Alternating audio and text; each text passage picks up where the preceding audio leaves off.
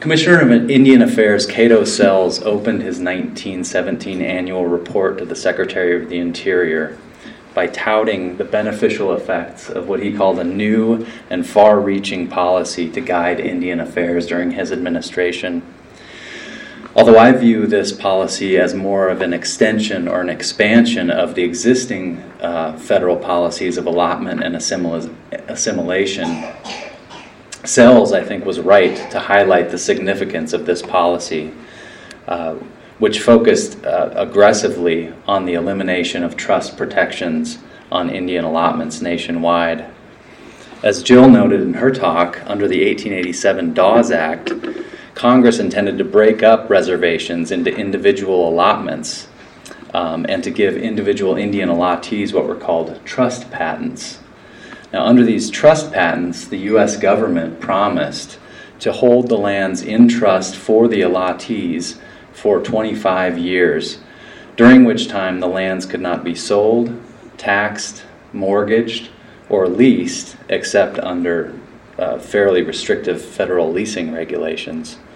Now, Sells' 1917 policy really sought to do two things.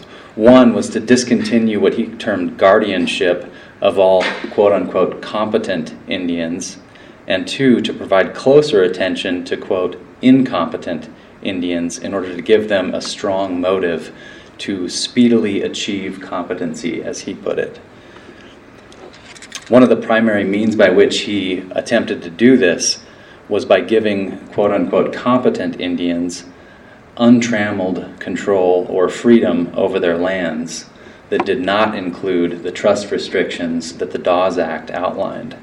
In particular, Sells' 1917 policy called for the issuance of fee patents and the breakdown of trust restrictions for all Indian allottees who had less than one-half Indian blood. Additionally, he called for fee patents to be issued to all Indians of one-half or more Indian blood who may, after careful investigation by what were later termed competency commissions, after they were found competent. Sells also called for more liberal rules regarding the sale of inherited allotments. Putting aside Sells' unabashedly paternalistic and racist language, his policy represented the apex, or, depending on your perspective, perhaps the low point of the U.S.'s forced fee patenting policy of the early 20th century. According to historian Janet McDonnell in her book, The Dispossession of the American Indian, she noted that in the first 18 months after Sells' 1917 declaration of policy, the U.S. issued fee patents to Indian allottees covering more than 1 million acres nationwide, a greater acreage than it had fee patented during the previous decade, or 10 years combined. By 1920, when Sells' declaration of policy was finally overturned by his successor, the BIA had issued a reported 17,000 fee patents to Indian allottees nationwide. To get a sense of how this policy and how the assimilationist policies of the federal government affected Flathead reservation lands, we have to go back a little over more than half a century to the 1855 Hellgate Treaty, Article 6 of which allowed the president to survey and assign allotments to those individuals or families who were, quote, willing to avail themselves of the privilege. Notably, however, no allotments were made under this Article 6 provision. 30 years after the Hellgate Treaty, Congress passed the Dawes Act, as Jill mentioned, which authorized the president to survey and allot lands within any Indian reservation whenever he believed that such lands were advantageous for allotments. Allotment sizes ranged from 40 acres to 160 acres, depending on whether the person receiving them was a child under 18 or a head of a family. And Congress allowed smaller allotments to be made on reservations that didn't contain sufficient lands. And as mentioned previously, trust patents would be issued to all allottees, declaring that the U.S. would hold the land in trust for the sole use and benefit of the Indian to whom such allotment shall have been made for 25 years. At the end of the 25-year trust period, the U.S. would convey the lands in fee discharged of said trust. However, Congress did authorize the President to extend the trust period on all allotments in his discretion. Despite the President's sweeping authority to allot Indian lands nationwide, the Dawes Act, however, did not result in the immediate allotting of reservations. Typically, federal officials tended to try to pair the allotment of lands on reservation with the agreement of tribes to cede lands that were not allotted, so-called surplus lands. The pairing of allotment with land cessions reflected the broader intent of the Dawes Act, which was to break down the reservation system. In 1896, Congress authorized this type of land cession / allotment commission to negotiate an agreement with not only the tribes at the Flathead Reservation, but also nearby reservations in Idaho, Utah, and eastern Washington. Over the next 5 years, the commission visited the Flathead Reservation 3 times and were rebuffed each time by tribal leaders who refused to sell any portion of the reservation, according to the commission. Had the commission read through the Flathead agents' reports from the decade leading up to their creation, they would have seen that it was highly unlikely that they would be successful in their negotiations. In 1887, for example, Agent Peter Ronan at Flathead reported that tribal members were averse to allotment and viewed the Dawes Act with suspicion. 5 years later, he reported that tribal leaders were bitterly opposed to allotments, so much so that the topic was unpopular to discuss publicly.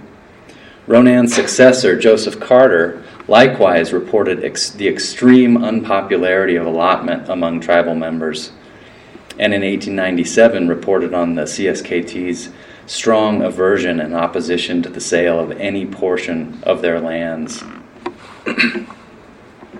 Despite this clear tribal opposition to allotment and the inability of a congressionally authorized committee to negotiate a land sale and allotment agreement with the Confederated Salish and Kootenai tribes, Congress was handed a gift by the U.S. Supreme Court in 1903 with the ruling in the case Lone Wolf v. Hitchcock, which did not have anything to do with Flathead. It was a lawsuit brought by the Kiowa tribe to challenge the validity of an 1892 agreement. However, it had broad impacts on Indian lands nationwide. In particular, the Supreme Court in this 1903 ruling held that Congress had plenary power to dispose of Indian lands without tribal consent. Historians have said that the impact of this 1903 ruling was that it allowed Congress to force the individual allotment of land and the sale of so-called surplus lands without tribal consent. This is exactly what happened on the Flathead Reservation through the 1904 Flathead Allotment Act. Interestingly, the first bill that was proposed by first-term Senator or Congressman Joseph Dixon at the end of 1903 actually contained a tribal consent provision. However, in reporting on this bill, Secretary of the Interior Ethan Hitchcock told Dixon that the consent provision was unnecessary and that the bill without the consent provision would fully safeguard and protect the rights and interests of the Flathead Indians. Thus, quote, "there is no occasion for presenting the matter to the Indians for the purpose of procuring their consent," unquote. The House and Senate committees, meanwhile, who reported on the bill before it became law, they claimed that the allotment law at Flathead had fulfilled Article 6 of the Hellgate Treaty, which I think is an unequivocally suspect reading of that article, given that Article 6 only authorized the President to allot lands to, quote, "willing tribal members." It's also worth noting that those House and Senate committee reports estimated that only about 10% of the lands within the roughly 1.3 or 1.4 million acre Flathead Reservation would be allotted. So Congress was well aware of what it was doing in terms of dispossessing the tribe of its lands, given that an estimated 1.2 to 1.3 million acres would be surplus and open to non-Indian settlement.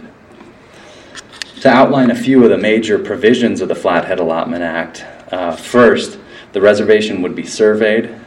After the surveys, allotments would be selected and by all persons having tribal rights on the reservation, and the allotments were to be made within or in the amounts outlined by the Dawes Act.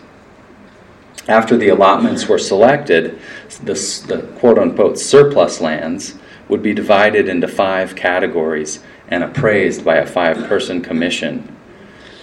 Once the allotments were approved and trust patents were issued, the president was to open the quote surplus lands to settlement and entry by proclamation, with the surplus lands to be offered for sale at appraised values set by the commission.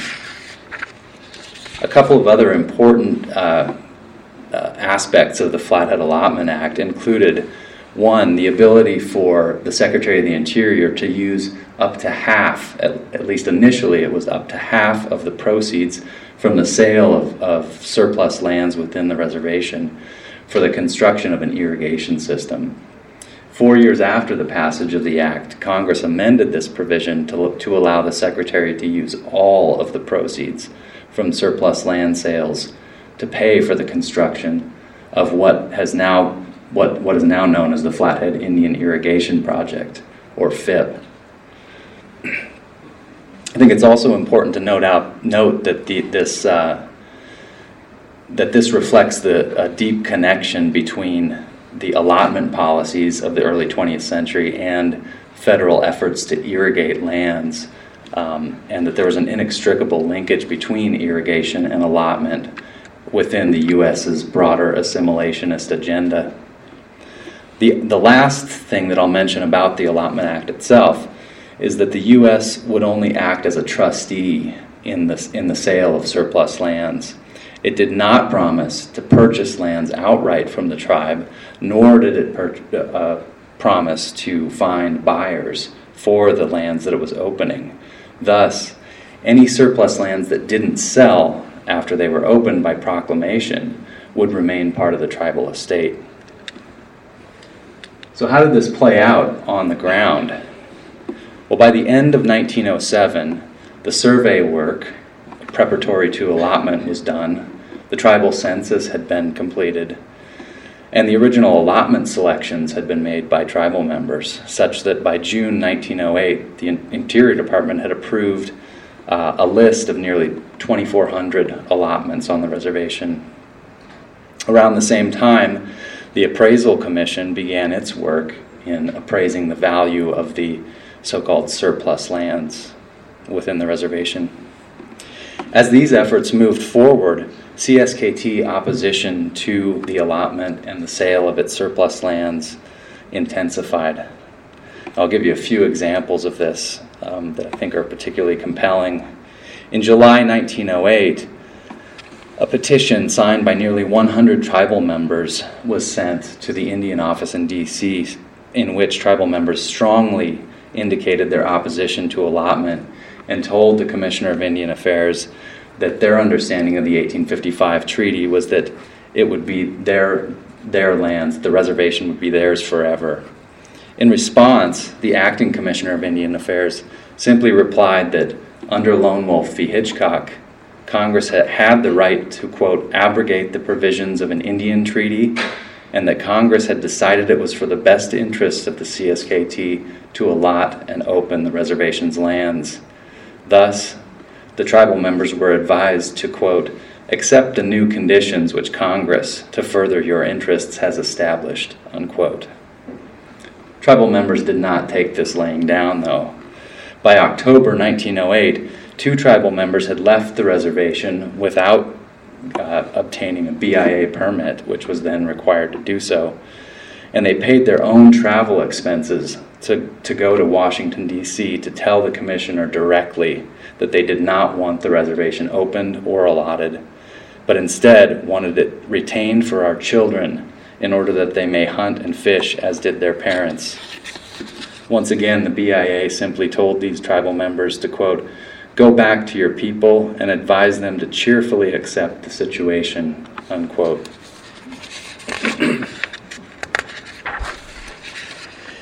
In addition to this clear tribal opposition to allotment, there were also problems with the allotments themselves. In particular, there were a large number of allotments that were apparently not located as intended by the Indians on the ground. In addition, there were several hundred allotments that conflicted with the proposed reservoir sites that had been outlined by Bureau of Reclamation officials for the nascent FIP irrigation system. This, in turn, required tribal members to give up the lands that they had actually selected as their own allotments and accept new lands elsewhere. Several of these CSKT allottees refused to give up their recently allotted lands, with one allottee telling the agent that he didn't want any allotment given him in the first place, but as long as it was seen fit to allot him, he intends to keep what was given him. These issues Congress ultimately resolved by passing a law allowing the Secretary of the Interior to simply condemn the lands and pay damages to the tribal members who refused to relinquish allotments within these reservoir sites. Despite these problems, and despite the ongoing and stringent tribal opposition, the Interior Department approved by 1909 more than 2,400 allotments covering about 230,000 acres within the reservation. Most of the allotments made to CSKT tribal members had trust patents issued in October 1908, and they included the standard 25-year trust restrictions against sale, taxation, and mortgaging. I think it's important to point out that given the date of these trust patents, if the 25-year trust period that was required by law had remained intact, CSKT allotments would have been in trust at least through October of 1933, by which time John Collier had become the Commissioner of Indian Affairs and had begun outlining what he termed the Indian New Deal, which culminated in the passage of the Indian Reorganization Act in June of 1934.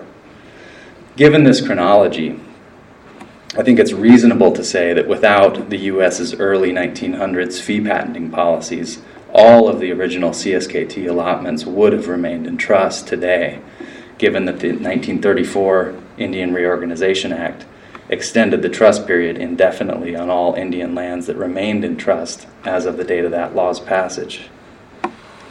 Even this, however, would not have saved the more than 1.1 million acres of so-called surplus lands from opening to non-Indian settlement. This happened under a May 1909 proclamation issued by President William Taft, which led to the opening of lands in May of 1910. And this impending opening of reservation lands once again sparked another round of CSKT protests, including another attempt to send a delegation to D.C. and myriad protest letters. One particularly compelling one, in my view, was a letter written to President Taft 3 weeks before the reservation was opened to non-Indian settlement, in which this particular tribal member, Sam Resurrection, pleaded for help from the, quote, robbers and thieves coming onto the reservation, and telling Taft that our reservation is our greatest power, and all of us Indians don't want our reservation opened. Once again, the response from BIA was that to these CSKT protesters was that it was, quote, useless to send more complaints requesting a general restoration of reservation lands to tribal ownership. So to give you a visual depiction of what this meant, I've got a series of 3 maps here that I think will help help show what was happening with respect to allotment and surplus land sales at Flathead. This is a 1908 map which shows in white all of the lands that were selected originally as allotments by tribal members.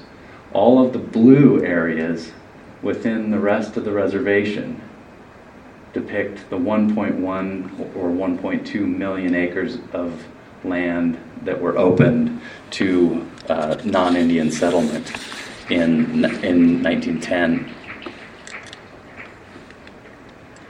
The next map is a 1909 map of the fifth irrigation system, and the reason I wanted to show this is just to indicate visually what I mentioned before, which is this linkage between allotment and irrigation. As you can see, if you go back and forth between these two maps, many of the allotments, these white areas here, line up with the areas that were intended to be included as irrigable lands within the FIP irrigation system. This is another map of the FIP irrigation system in 1914, and this shows, this demonstrates that point perhaps even more clearly. These yellow areas are actually the lands that were allotted and were expected to be irrigated within the FIP system, while the orange, I'm colorblind, so if it's red, forgive me, but these orange or red areas are the lands that were expected to be irrigable from the irrigation system that would be sold, or that were non-Indian farm units or homesteads. So what this map shows is that at least half, if not more, actually more according to some documents from this period, which I'll discuss later, at least half, if not more, of the land, of the irrigable lands under the FIP irrigation system were originally intended to be Indian allotments. So you can use the reports related to the lessening number of Indian lands within FIP as another way to track the impact of allotment and fee patenting on the Flathead Reservation.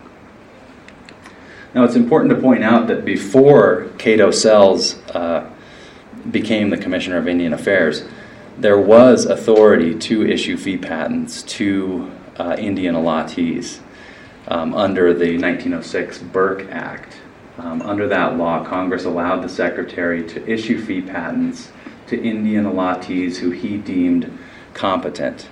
However, under the administrations that preceded Cato Sells, in particular the administration of Commissioner of Indian Affairs Robert Valentine, the BIA tended to adopt a more cautious or conservative approach with respect to the issuance of fee patents.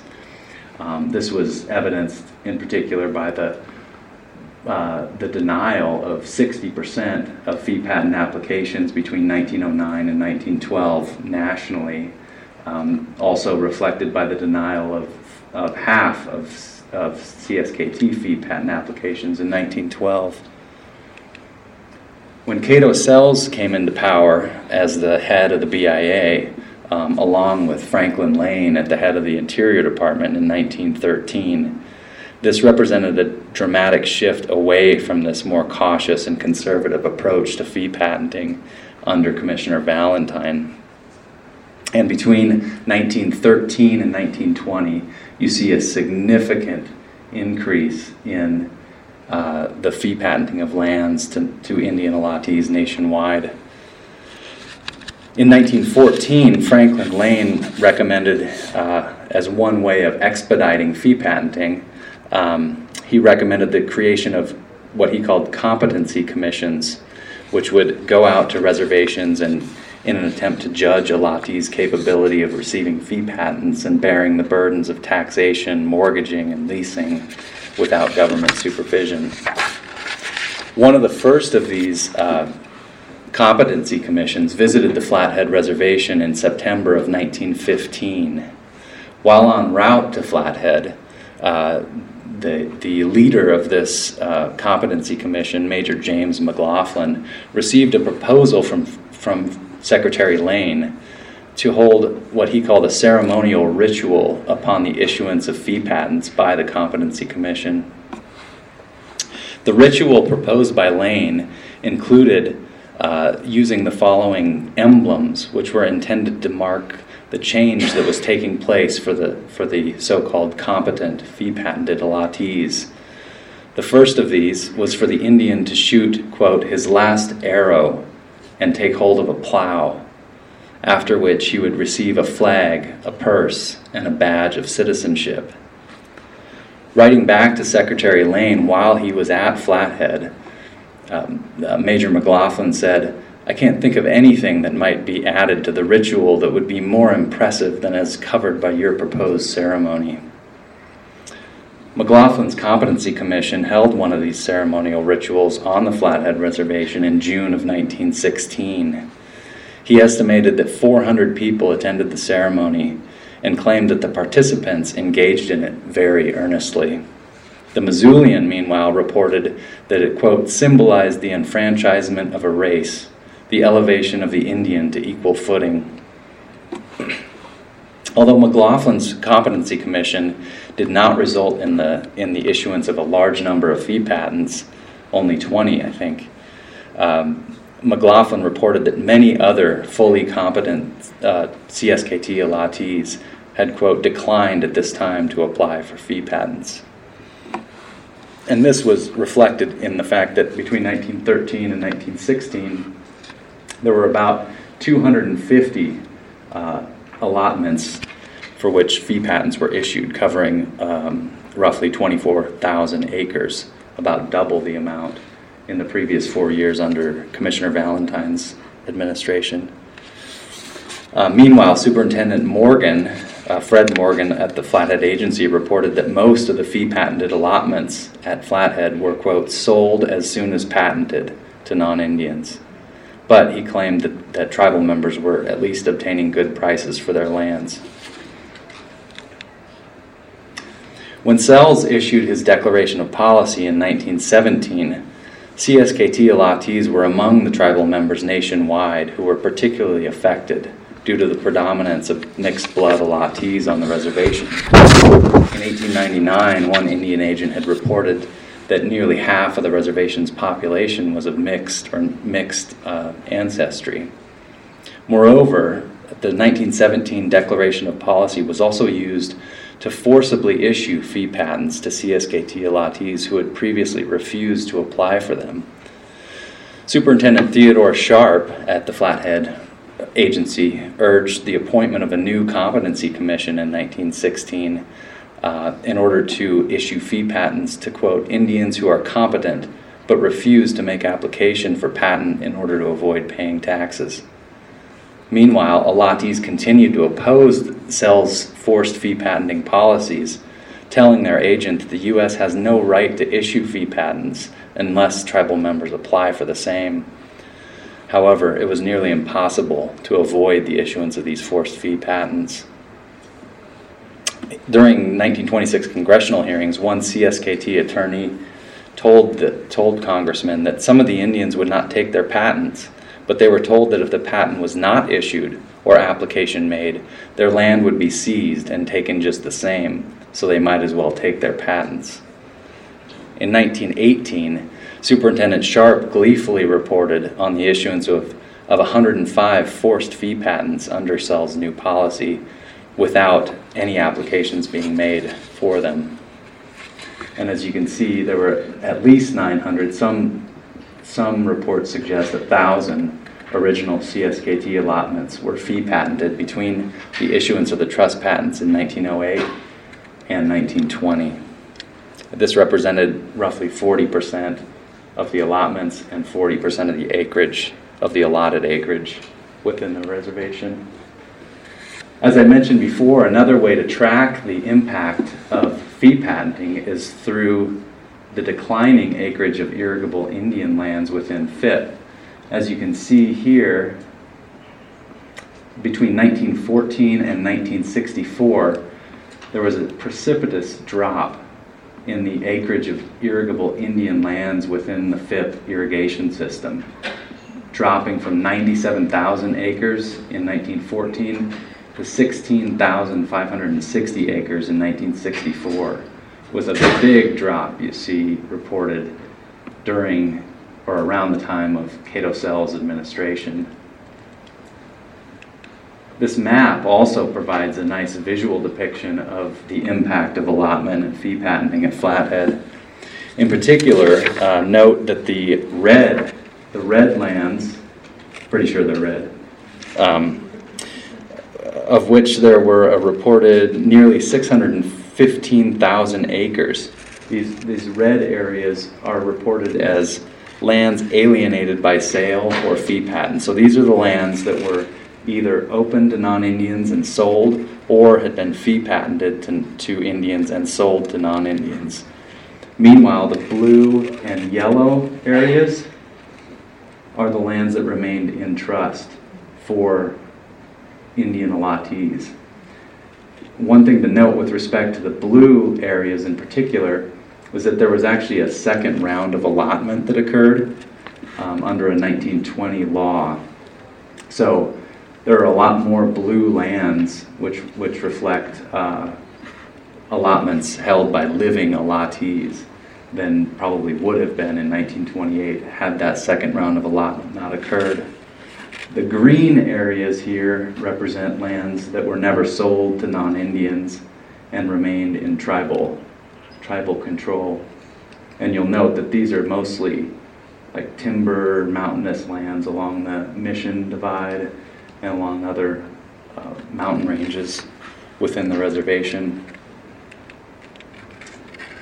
In 1921, Cato Sells' successor, Charles Burke, overturned his 1917 Declaration of Policy. Burke, who actually was the author of the 1906 Burke Act, which initially authorized the issuance of fee patents, he claimed that Sells' 1917 Declaration of Policy was a violation of the intent of his 1906 Act. Under the Burke administration, the issuance of fee patents slowed, and Burke tried to begin efforts to return fee patented lands into trust status. However, the forced fee patenting that had occurred already had inflicted significant damage on CSKT allottees and the Flathead Reservation in general. By the end of the 1920s, the Flathead Agency's superintendent reported roughly 1/2 of the original CSKT allotments had been fee patented, and of those, an estimated 80% had been sold to non-Indian purchasers, primarily as a result of mortgage foreclosures or through the non-payment of property taxes. By 1934, there was finally a shift away from the assimilation policies of the early 1900s through the passage of the 1934 Indian Reorganization Act. It did a lot of things, but I'll point out 3 that are particularly important with respect to my study. One is that it halted allotment nationwide. 2, the 34 law extended the trust period indefinitely on all lands that remained in trust at the time of its passage. And 3, it created a mechanism for tribes to reacquire lands lost through surplus land sales and allotment fee patenting. However, I think it's important to point out and to end with the point that tribes' abilities to recover from the devastating impacts of allotment, surplus land sales, and forced fee patenting would be a long and difficult process that in many respects continues to this day. Thank you.